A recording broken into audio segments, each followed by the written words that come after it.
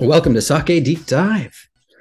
This is the Sake podcast for the Beyond Beginner. I am your host, Jim Ryan, sake author, translator, and all around man about town. Joined as always by my good friend and co-host, Andrew Russell. How you doing, Andy?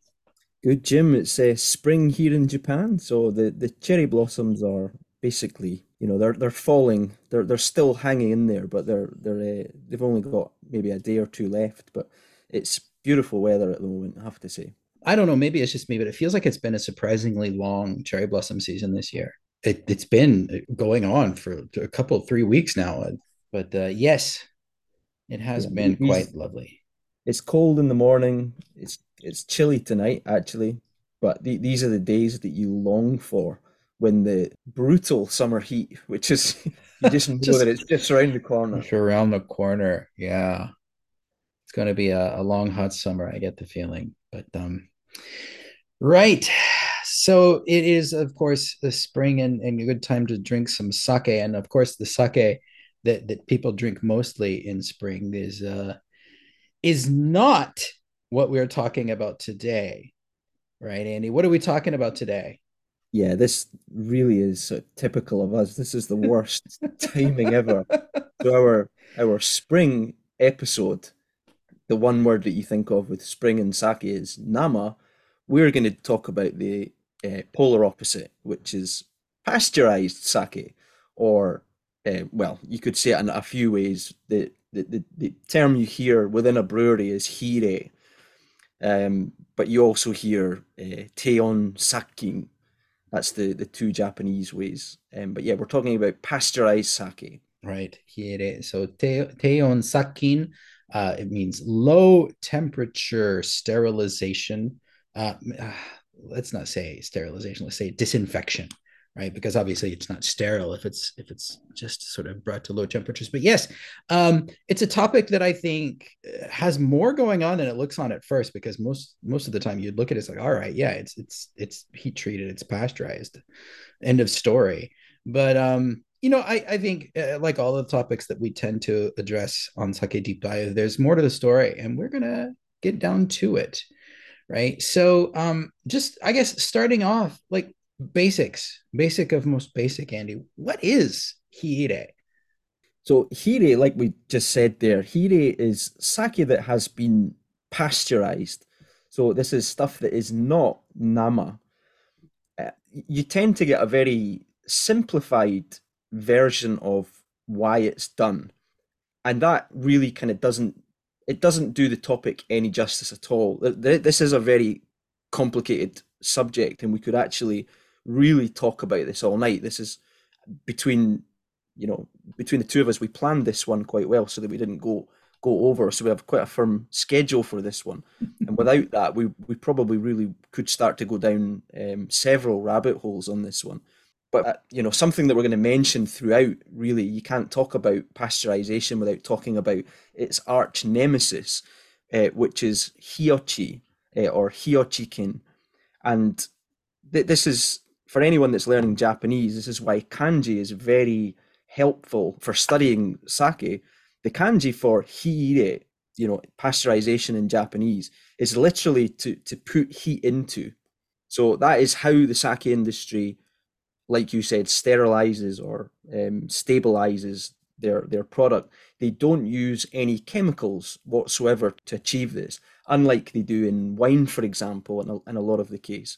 What they do is they use heat treatment to stabilize it. And the main concern for sake brewers is what they call hiochi.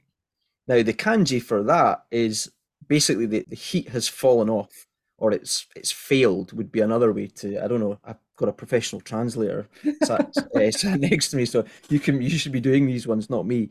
But yeah, it's the kanji for to fall or to fail and heat. So you see those two kanji, and it makes sense what one is trying to achieve and is to stop the other one. But yeah, that is it. The majority of sake, it really is pasteurized, although Nama is really a trend that has been continuing and growing in momentum for quite a while now.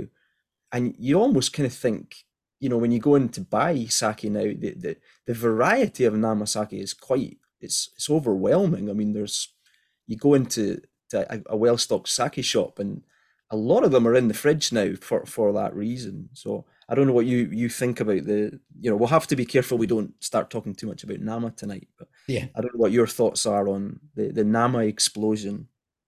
I find it interesting because obviously, Nama has always been something that people really prized and really enjoyed. But just the way I've always understood it is the reason that people were really excited about Nama was that it was something that was really limited in availability. It was available, only in the colder months and only, when you had direct access to a sake brewery or a very local distribution system, because, it was considered this really quite fragile thing that wouldn't stand up to too much logistics transportation, and obviously that is not the case anymore. Like they are shipping nama all over the world.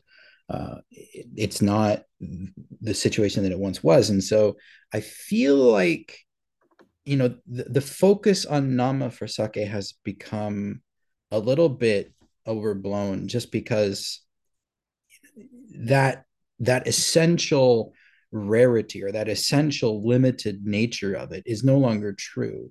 And so now it's just the sake that it is. It's not special because it's hard to get. It's just namasake. And um, I think that kind of carried over value has, I think, changed opinions of Hiire sake a little bit. I think it's generally led to people looking down on it or thinking that it's not as good because it's not nama, which I don't know that I agree with in general terms.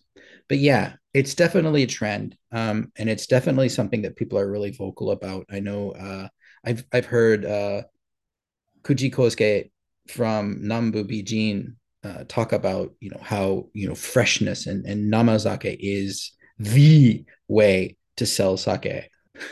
It's sort of the big point in comparing it to, say, beer or wine.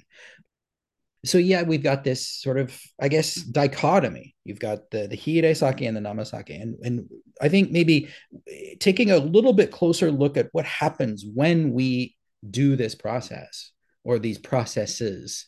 I think, as we will come to find out, will probably help settle things a little bit. So the fundamental concept for Hiire sake is that by heating sake to 65 degrees is, I think, sort of the traditional target.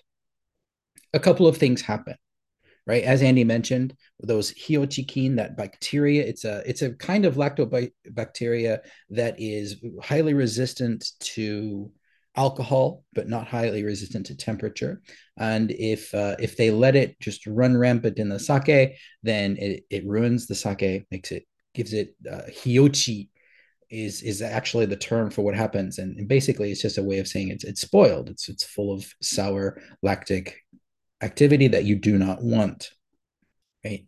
So you get rid of the hiochikin, and there's something else that happens that maybe I think a more technically experienced person like Andy could explain more. So what is the other thing that really happens when you heat treat or stabilize or pasteurize sake? Well, there's a number of things obviously happen when you hear about stabilization. That is obviously true. Yeah, the stabilization thing, when you heat sake to that level, if you're doing it in the vast majority of ways, and we are going to talk about the different ways that you can do it, but you don't get away with that without altering the sake, unfortunately. It does change it. It mellows it, for one thing. That is an obvious thing. If you pick up a textbook, any kind of basic textbook on sake brewing, and look up the section on pasteurization, like you just said, they'll talk about hiochikin and about how it's resistant to alcohol, and you have to heat it up to get rid of it. But they'll also talk about deactivating enzymes. These are enzymes that made the whole brewing process possible. These come mainly from the koji, and if you don't deactivate them, then the sake continues to transform, And the conventional wisdom up until, well, still is really, is that that's going to make the sake really bad. So what you're doing is you're basically cutting them off, and the flavor is going to take a much more um, predictable aging process. It's still going to transform, obviously, but it's not going to transform in this. It's not going to go down the same path as if you were to leave a bottle of Nama and pasture and age that. They're going to be completely different. So Yeah. that's why you're hearing things like you're prolonging shelf life. People still real. Let's be honest. People still put their sake in the fridge, don't they? Not everyone, I guess, but most people still put their sake in the fridge. But the common belief is that you have to have Nama in the fridge, and you know that's subjective. 9 times out of 10, that's probably going to be the right thing to do. But again, we have to really be careful we don't start getting down talking about Namajuku here. But yeah, that is effectively what they're doing. But there are a number of other advantages for brewers which probably never really get mentioned. You did mention sterilization, but it does kind of do that as well. It is one kind of final check. For example, you if you bottle a sake, and or maybe it's just been in you're about to put it into a tank. The traditional way to do that is you pasteurize it before it goes into the tank, and then if you're going to age that for, say, 6 months or a year, which used to be the norm, then you have to then get that back out of the tank and you have to get it into bottles. And to do that, it's then got to go back through pipes and, through, all kinds of different manner of machinery. It's still got a long journey. Then it's into bottles again, which, there's a cleanliness issue with that. So what they would tend to do is do it a second time. So taking away the stylistic point as well, it is a kind of final check for the brewery to make sure that the product they're putting out there is in, commercial condition for the consumer. Right. Yeah. And sort of taking one step back, when Andy's talking about sort of stopping the enzymatic actions, right? So more very, very specifically, right? What's happening is that by heating it up to that temperature, you are basically turning off any remaining amylase, protease, and those sort of koji produced enzymes. So if they remained active, right, they would continue to sort of interact with some of the residual sugars and proteins and things that were still in that sake. Um, and that happens anyway, like Andy said, but you want to slow that down unless you're really interested in seeing how the sake sort of ages and changes and shifts.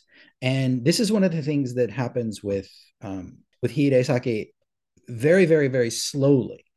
All right, we're getting back to that Maillard reaction, and keeping things in the fridge slows it down. Removing the active sort of chemical agents in the sake slows it all down, but it's still going to happen. And this Yeah, is why aging sake is a thing that happens, right? It's why it does something. It's because there's still action happening in the bottles, and by heat treating it, by pasteurizing it, you're just making that safer, right? Because the changes we want to happen are very, very limited. We don't want things like spoilage. yeah. I'll sort of put my cards on the table early doors. I think I know why people are saying that you should pasteurize, and if you don't pasteurize, you have to put things in the fridge and what have you. But all I'll say is when I first started brewing, obviously I came in with some knowledge of sake, and I'd read things and read a couple of books and stuff like that. That was the first piece of information that I discarded when I first started brewing. This sort of collective wisdom that if you can't age Namazaki. I don't agree with that. I think that's a matter of taste. Me and you both love aged Namazaki.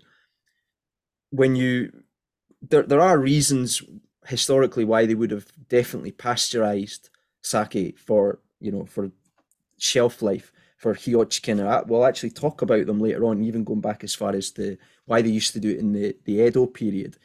But things are different nowadays. Reasons why cleanliness is of utmost importance in a brewery. Anytime you go into a brewery, they're cleaning things or they're preparing to clean things or they've just cleaned things.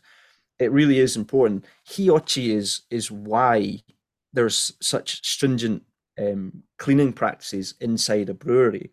But they got on top of that in the Meiji period. That was when they kind of sussed that out. We're in a totally different, era now.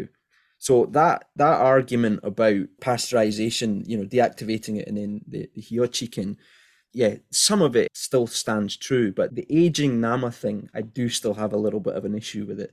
Yeah. If you're pasteurizing though, then what really, in my opinion, what you're going to get is you have the potential to make two completely different styles of sake just by deciding whether to pasteurize one or whether to leave it Nama. And then from that, you can then fork off into, do you recommend, as a brewery, as a company, do you recommend for your product whether your customer drinks that sake fresh, Nama, or whether they can age it? And the same would apply for pasteurized sake. Do you recommend that they drink it now, or do you age it, or do you just let them work it out? But it isn't that hard and fast that you have to say this is why they do it, and this will happen if it doesn't. I don't think we're in that age anymore. I would sort of give one caveat to that, just because like I have personally met and know people at breweries where like there was a shift, right? Where they had an old sort of, I guess, crusty Toji Seido Toji who just really wasn't into that much cleaning, and they had lots of loss. Like they had infected sake and they had to get rid of a lot of it. Where and then when they got a new brewer come in who was much more conscientious about sanitation and cleaning and keeping everything spick and span, and spending 2 hours a day before every workday cleaning, all of that went away. The namasake was fine, and before that happened, they couldn't sell namasake because it would go bad, like guaranteed, because it wasn't clean enough. So yes, overall as an industry, the it's become much more almost I would say obsessed with cleanliness. Like there are now breweries that have the full on, you can't go into the brewing room without the blowers, and yeah, everybody washes their hands, before and after every process, and there's gloves, and yeah, it's a much much much more sanitary process. But I don't know that it's been that way for that long. Yeah, it, So it will differ. I mean, I've never worked in a brewery. I've never experienced hiochikin from any of the sake that I made. It's never happened at all three of the breweries that I've been at, but they were all and they still are very diligent with cleanliness. But really, when you talk about the cleanliness, though, it really you're talking about it holistically. It's from beginning to end. It's not just when you do that brewery visit and you yeah, go in and wash your hands before you go and visit the Muro or the Motoba or something. It's really everything. It's the hoses, it's the yeah, pipes, of it's the course. tanks that do the bottling, it's the small parts in the bottling machine, and these are all the things where Hiochi can live, and if you don't clean them thoroughly, then you're going to have a problem, and I guess you're going to have to pasteurize everything because you're going to have to kill that bad bacteria. But like I said, the all three of the breweries I've worked with, they've all actually only two of them have had Namazake on their in their portfolios, and they've had quite a lot of it. To be fair, I'll probably say about half and half almost. And I've never experienced a problem with it. But of course, it is a real issue if you don't keep a clean brewery. Yeah, it's just a fundamental process, and the reasoning behind it is essentially one of a shelf life. But I think also just stylistically, it has become the norm, right? Once you have pasteurized the sake, once you've run it through this process, it becomes something a little bit different. Like Andy said, it mellows out. It becomes a little bit more rounded, uh, much less brash. I don't know how many of our listeners have had the opportunity of having like just straight out of the Yabuta sake, but it can be super harsh. Like it's just really, really full of all kinds of volatile flavor esters that really kind of punch you in the mouth. It can be uh, quite aggressive, and pasteurization helps take a lot of that away. Heating it up to get those additional volatiles to you know dance off and into the atmosphere is a really good thing to tame some of that shiboritate wildness, right? Yeah, it's a different drink. It really Yeah. is. I mean, obviously I'm a brewer, so countless times of, part of the job, you have to drink the Nama as it comes out the press to make sure no one's, made a colossal boo-boo somewhere along the process. You have to check that it tastes okay.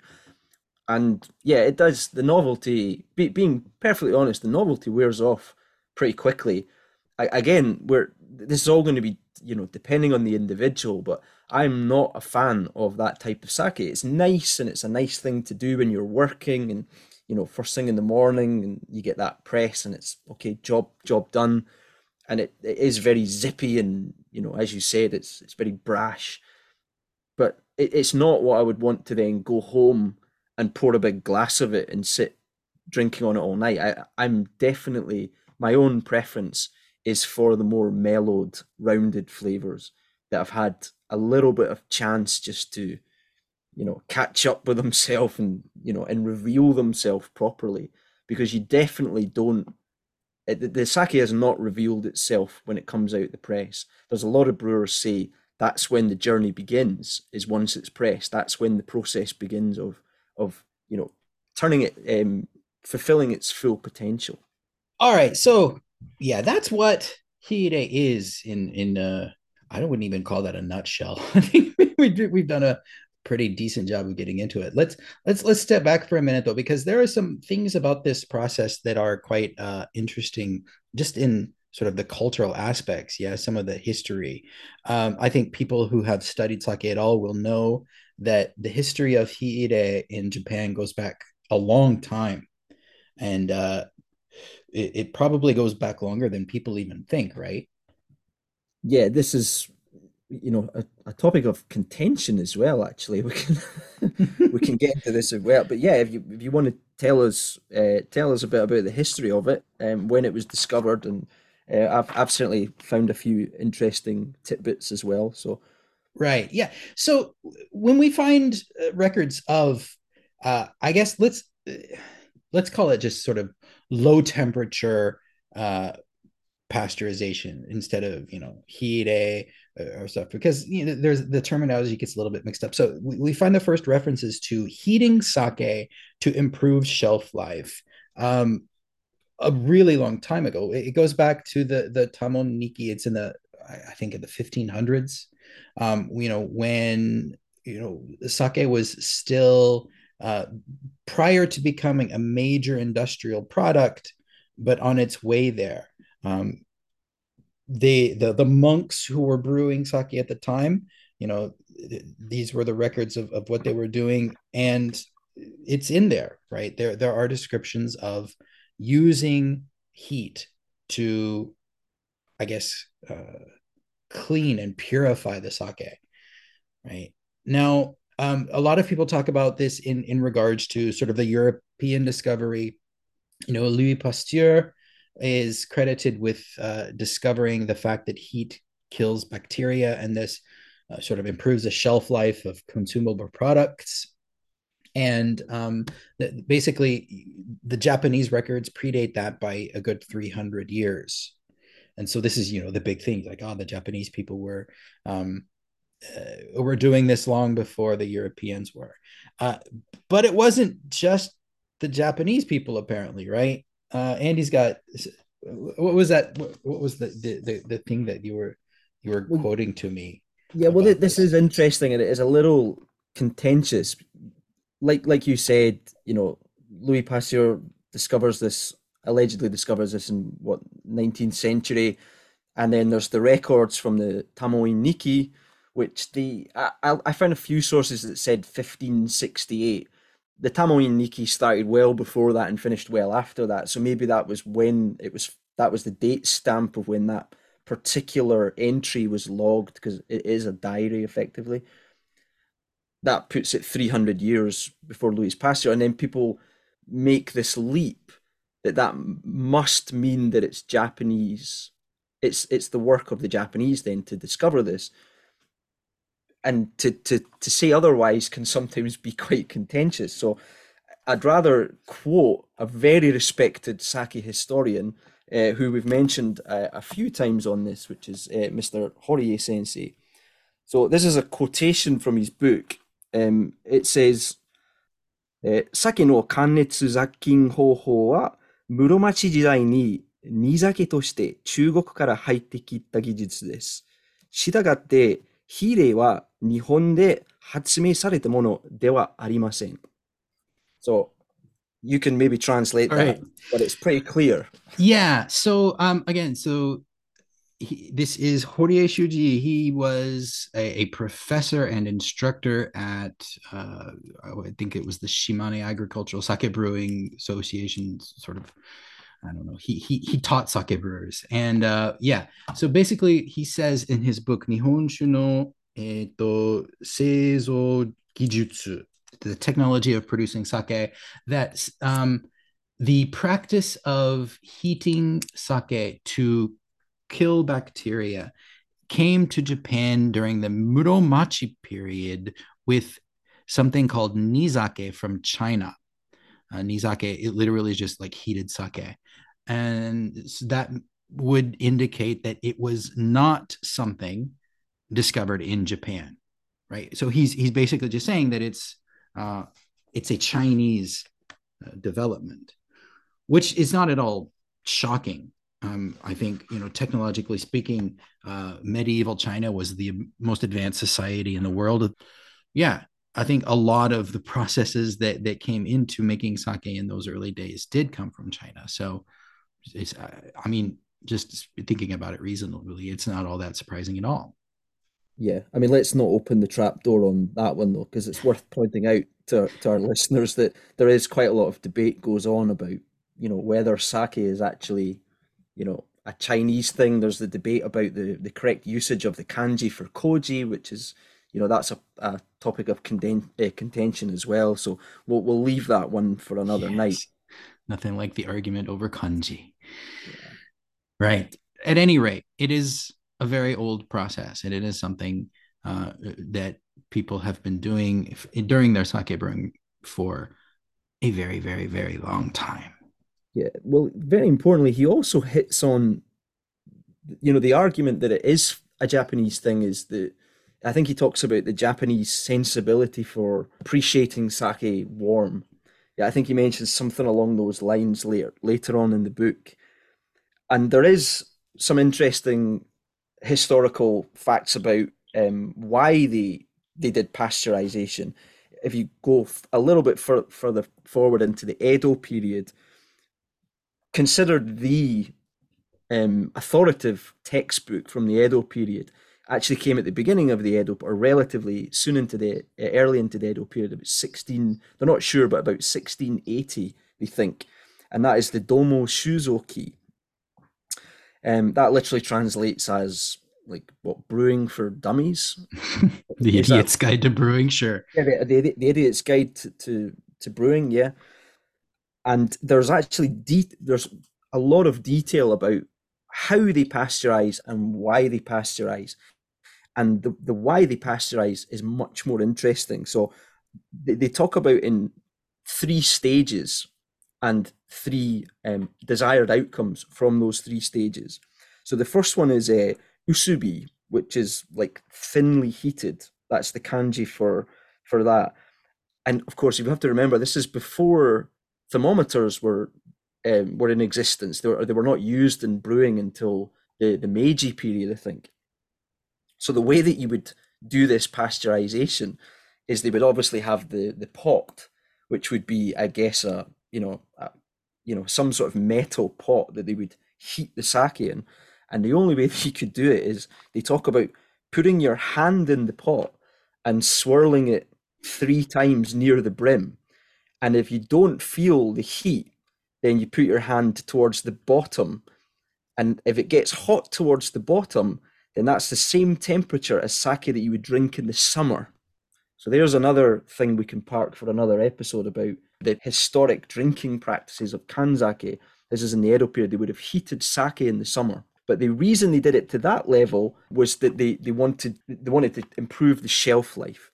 So that was the point in doing it to that, that lightly heated level. The next level up is a teibikikan, and this time again, if you put your hand in the pot as if it were a stone and swirl it 3 times, if you have to quickly pull your hand out, that's obviously the point where you're getting scalded, then that's a good temperature for shipping to Edo. Specifically says Edo, so that's when it would have been sent on ships, for marketing with the merchants in Edo. And then the final one is Atsubi. This is very hot. And thankfully, it doesn't mention putting your hand in here.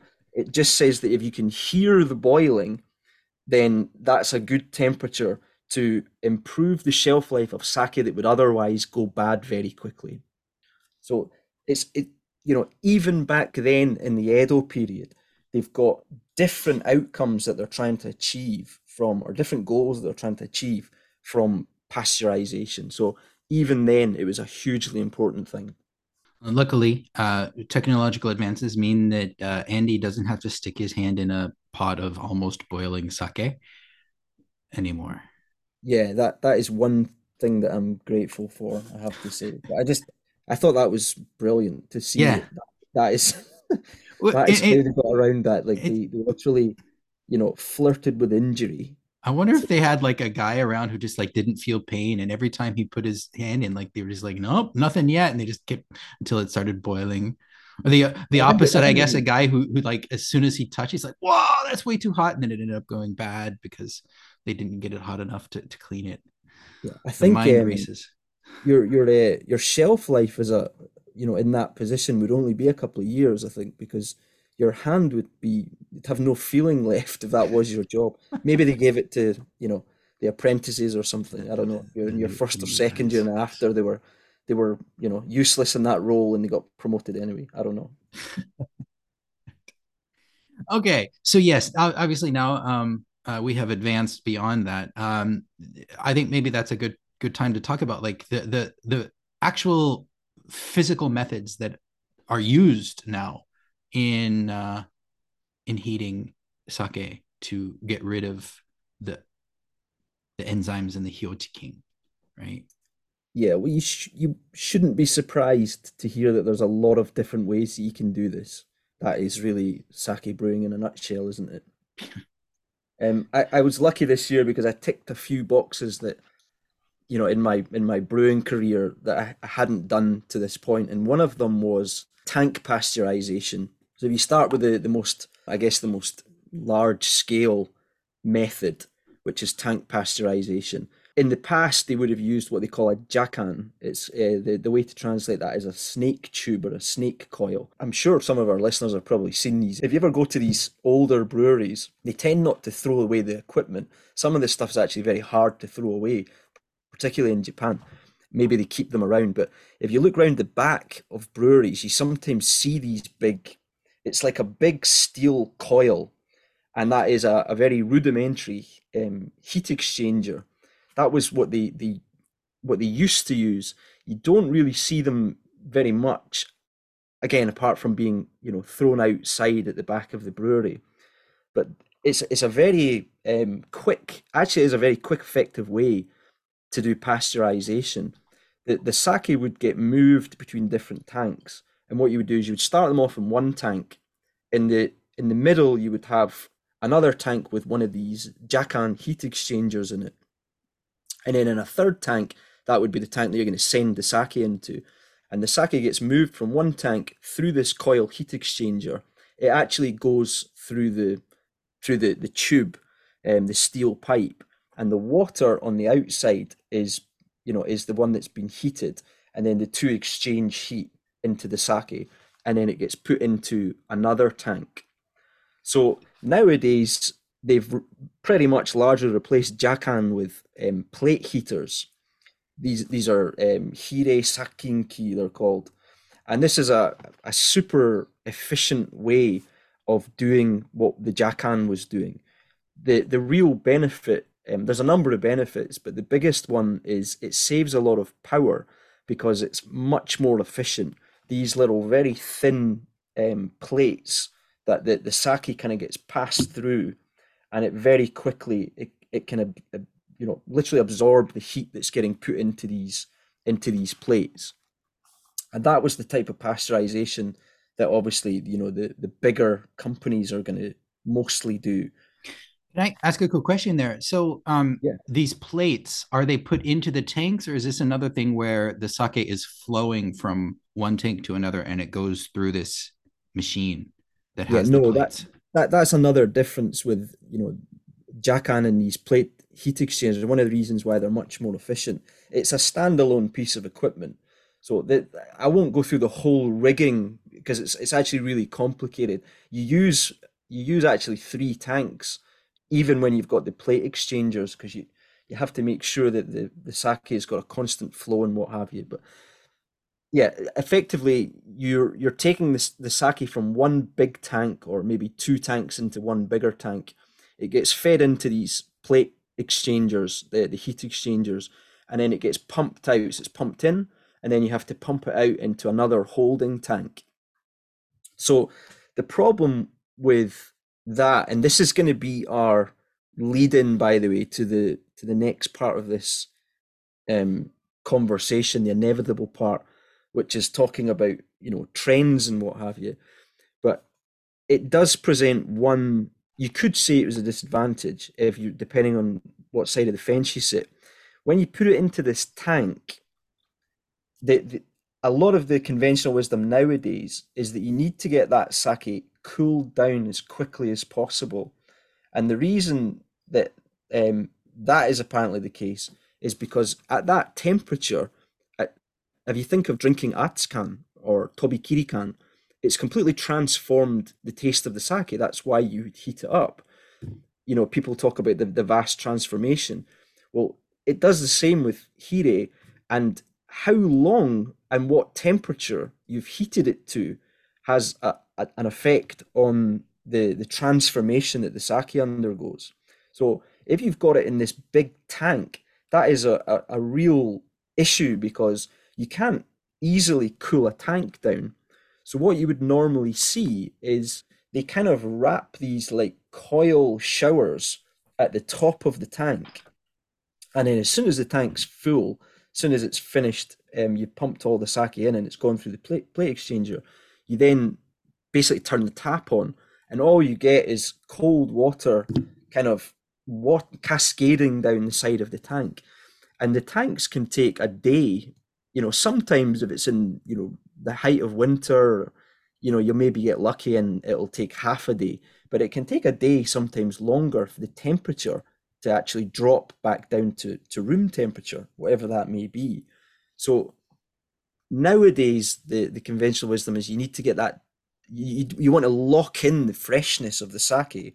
So they talk about a more efficient way, which is a much more time consuming and labor consuming way, which is really always the case in sake brewing.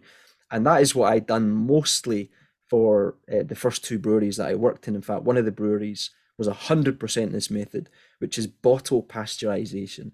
This is what they call binkan, or more specifically with Ginjoshu, binkan cure, which is bottle pasteurization rapid cooling. And the advantage to the bottle is that you can cool it down quicker because it's just a small bottle. The largest size you're going to have is what, Tobin, that's going to be very rare. Ishobin or Yongo bean, or even better, the smaller 300 ml or 500 ml bottles. And what they do is using the same principle as showering that tank is you literally shower them. So at the second brewery I was at, they'd rigged up this kind of um, this setup where you put a case of sake down. It was after it was heated, so you reached the temperature, and then it got showered for about 25 minutes, and that was the way you rapidly cooled it. Which 25 minutes compared to a day, incomparable in terms of you're not allowing the sake to alter in flavor. So that's the I guess the conventional wisdom and the way that you're going to see done by ginjo brewers or brewers that are certainly using highly aromatic yeasts for one thing. They're going to tend to use the bottle pasteurization method, whereas admittedly the stuff like futsushu or junmai or honjozo, the stuff with less aromatics, typically maybe a bit more robust, is going to probably get done by tank pasteurization. Thank you very much. I have actually, there's one thing that I want to add to that, and I tend to like to leave sort of the technical stuff to Andy because of obviously his experience. But there's something new that I have stumbled upon, and I kind of wanted to share it and maybe get Andy's input on it. There's something called joule heating that is now appearing in sake breweries. Well, Yeah, I did I did study this, Jim, but yeah, I came across a very interesting article from some guy that calls himself Yamaguchi Sake. uh-huh. Uh, he's always on his soapbox, and he really had a problem with this this What technology. So there's a very interesting blog that I'd recommend our listeners read to. So yes, take it away, Jim. No, well, so again, so the thing is this, like Andy just said, a lot of breweries have started bottle pasteurization because it traps in a lot of those aromatics and stuff, and I think one of the sort of the targets of more modern Hiire and pasteurization attempts is to sort of preserve as much of the state of the sake as they can when it comes out of the press. Right? It's that whole idea of the fresher is better. And this new thing, this called joule heating, is I think maybe the latest shot in that war, because what happens is this. I researched quite a lot of different resources, and I found sort of in 2005 there was this academic paper sort of exploring, can we use this scientific technique in sake pasteurization, and their opinion was yes. And then like from 2016 2018 I started to see actual breweries talking about using it, and the process is basically this, sort of like you get with the heat exchange plates. What you've got is you've got a tank of sake, they pump it out into a sort of dedicated device, and as it flows through this device, the first thing that happens is that it goes through a heat exchange that is uh, heated by sake that has been through the process, right? So what happens is this: it goes through the heat exchange and into a chamber where electricity is sort of shot through the sake, which instantaneously, like within a matter of seconds, raises the temperature to the target of, in this case, they say 60 degrees. 60 to 80 if you want, but I think most people don't want it to go that high. And then it is immediately pumped out. It goes through that heat exchange, right? So it's already adding its own heat to the incoming sake. And then it's run through two more heat exchanges of cold water. And basically the way they describe the process is it is absolutely 100% effective in all of the things that you want it to do, of killing hiochikin and deactivating the enzymes, just like all of the other methods. But um, it's so fast that it doesn't have any of those other sort of alterations, right? So it does the same sort of preservation that you get in bottle pasteurization, but even better.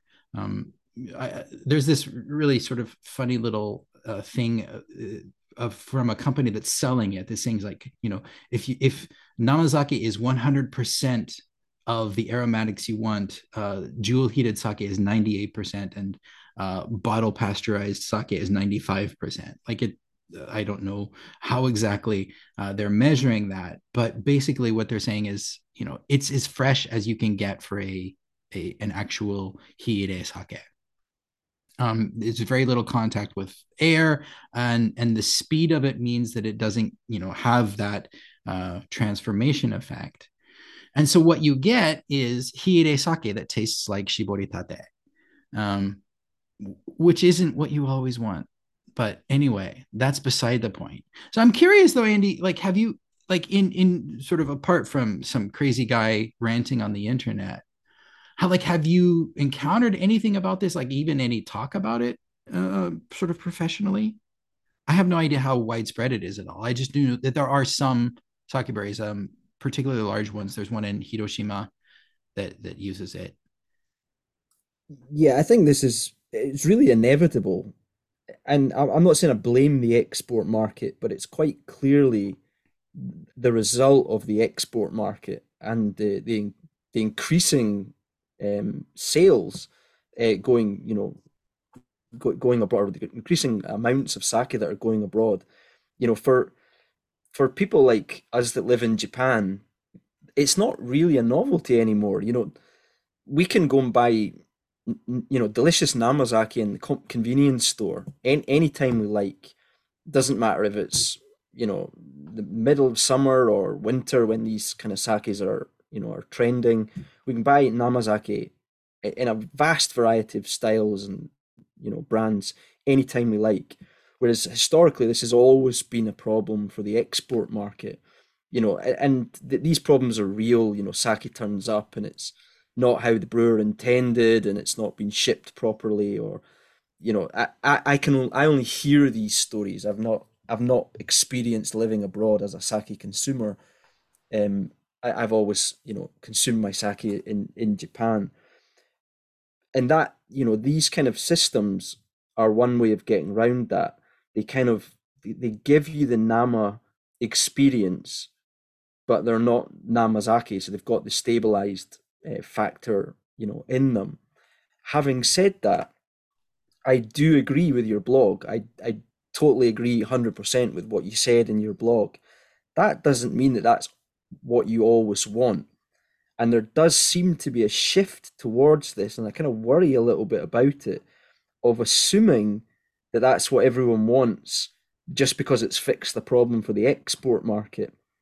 If if I opened, like you said in your blog, if I opened a bottle of sake that didn't say Namazaki on the label, and it was fizzing, and there was bubbles, and it was all green aromatics and what have you, I'd be quite upset as well, because I thought I'd bought a bottle of Hiire sake that's going to taste like that it's been pasteurized. If I wanted to buy a bottle of Namazaki, there would have been countless other choices that I could have picked up. It wouldn't have been, wow, I've managed to get a bottle of Namazaki.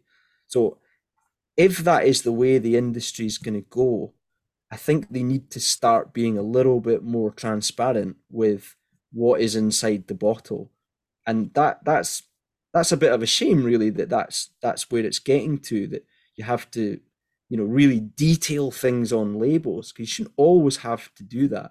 There should be a bit of brand awareness and and what have you. But if you have to start writing on the label, this is pasteurized, but it tastes like nama, yeah, I think we're starting to get into kind of shaky territory.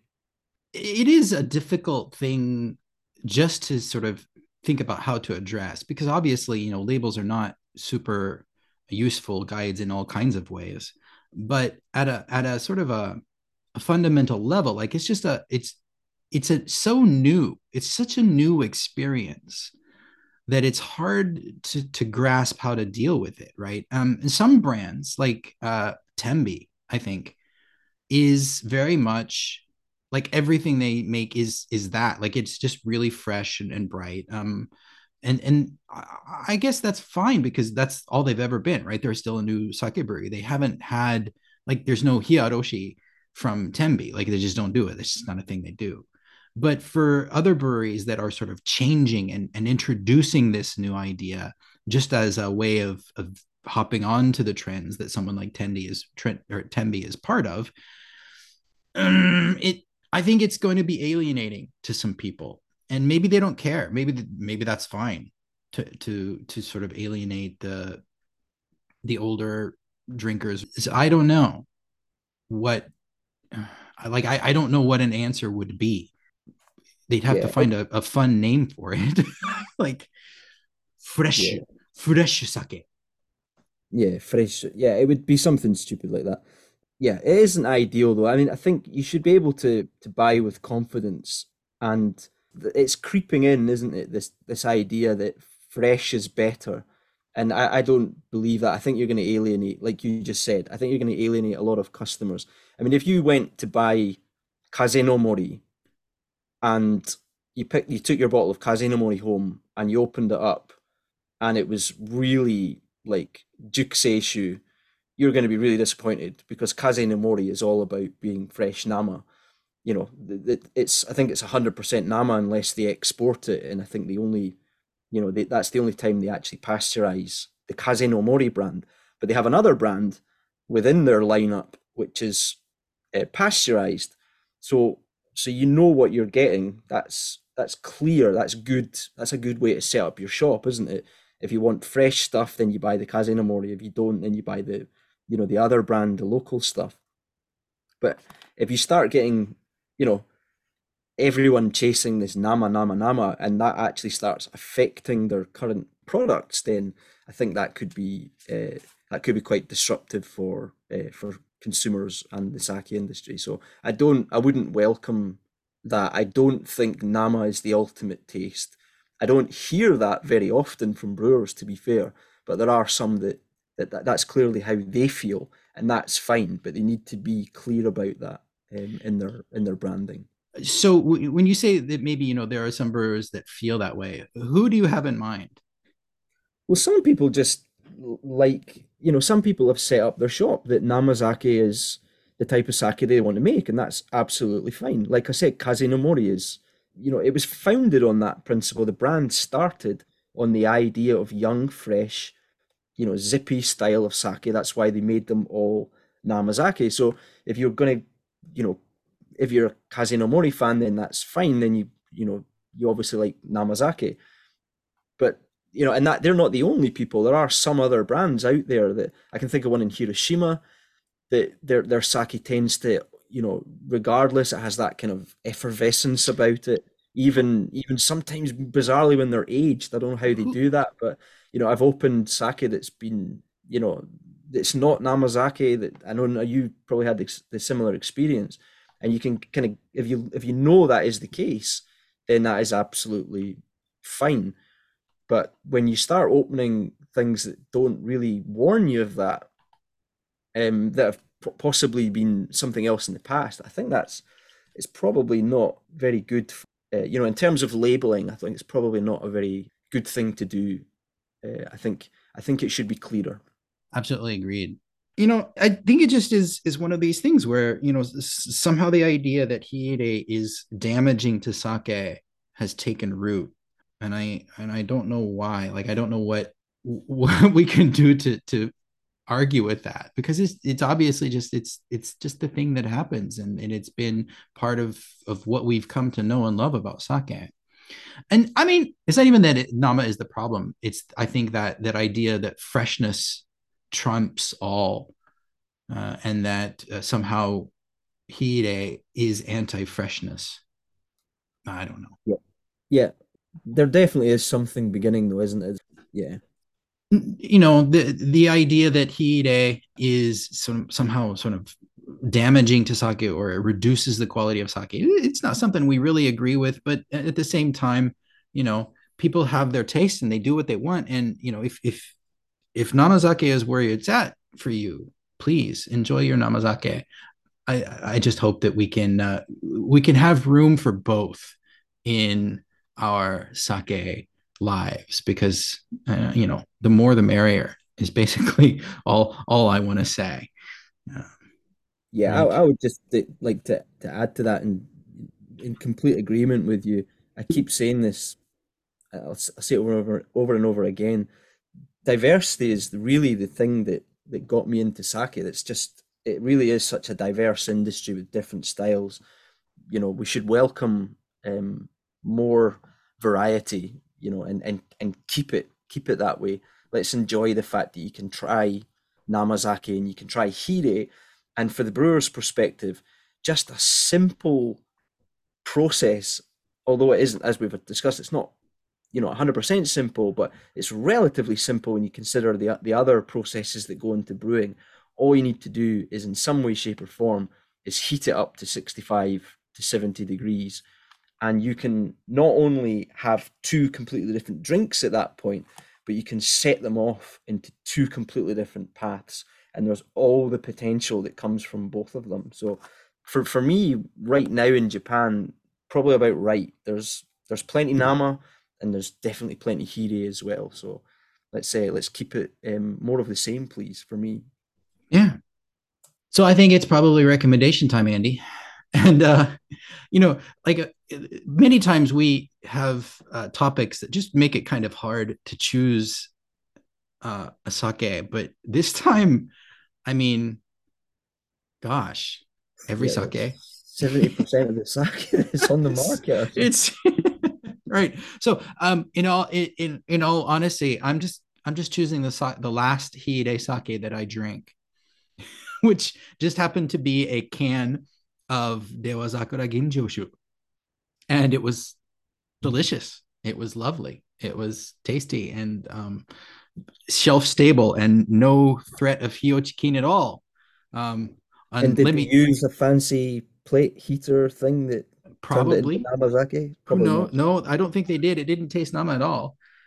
It gets extra points for being out of 10, right? Nice. Not Junmai. And extra points for being in a single serving size. I love single serving sake. So there you go. Get Yeah, yourself a can of Dewa Zakura. How about you, Andy? brilliant. Well, I'll confess as well. I've got about 5 or 6 empty bottles on my desk that I do the podcast from, and I just looked at them and thought that was the nicest. And it's pasteurized. I drank it a while ago, actually. But it's from Aramasa, so we are talking sake royalty here. It's one of their seasonal sakes. They have a seasonal theme called Colors, and this one is Cosmos. Cosmos is a real, that's it's a heavily marketed autumn flower that you see a lot in Japan, and there's a connection to sake brewing as well because they surround the rice fields just before harvest.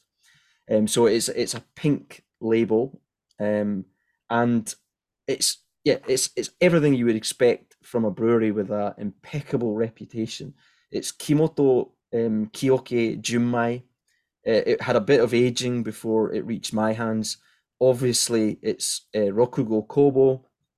It's quite low alcohol, which again is Aramasa-esque. It's 13%. It's not something I would normally go for, but it's very, very good.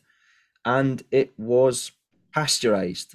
And I can tell you that this would have been pasteurized, and I can tell you confidently, because I've been to the brewery, that this would have been pasteurized in bottle using hot water and then a shower to cool it down. Sounds That's like a it. winner to me.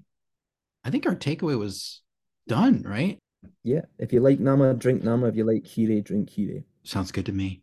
Right. So that wraps us up for another episode of Sake Deep Dive. I, as always, have been your host, Jim Ryan, author of Discovering Yamaguchi Sake and translator of lots and lots of cool stuff. If you're into mysteries, I got something for you. You can find me online at my website, www.jimryan.com, JIMRION.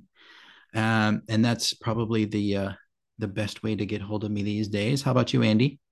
You can get me at my website, www.originsake.com. And now that I am finally finished brewing for the season, I should be a little bit more responsive. Certainly, apologies to some people that I've not managed to get back to and things. But yeah, you can get me on there, or you can get me on Instagram. All right. And I'd just like to remind everybody that our Patreon is open. You can just search for Sake Deep Dive on Patreon. We offer extended show notes for our patrons, and people at the upper Tokuri level get access to sake sipisodes, where Andy and I just kind of uh, drink and ramble on for a bit. Our latest one was quite a fun one, where we went on a little sake train ride. So, if you're into that sort of thing, feel free to support us. And to all of our supporters, we do thank you very much. We thank all of our listeners. We hope you're having a wonderful spring. Keep your tokuri filled, but drink responsibly. Have a great And one. one Huh? last thing, One please. last Sorry, thing. John. We Yeah. will be speaking of Patreons. We will be announcing by the time this episode goes out, hopefully very shortly, we'll be announcing the dates for the Patreon exclusive Sake Matsuri. Oh, that's right. It's coming up. It's our summer sake matsuri, our second ever. I can't believe that it's already time for that one. But yes, we will be announcing that to our Patreon patrons soon. Thank you for reminding me. All right. And I guess that's it. Kampai. Come by.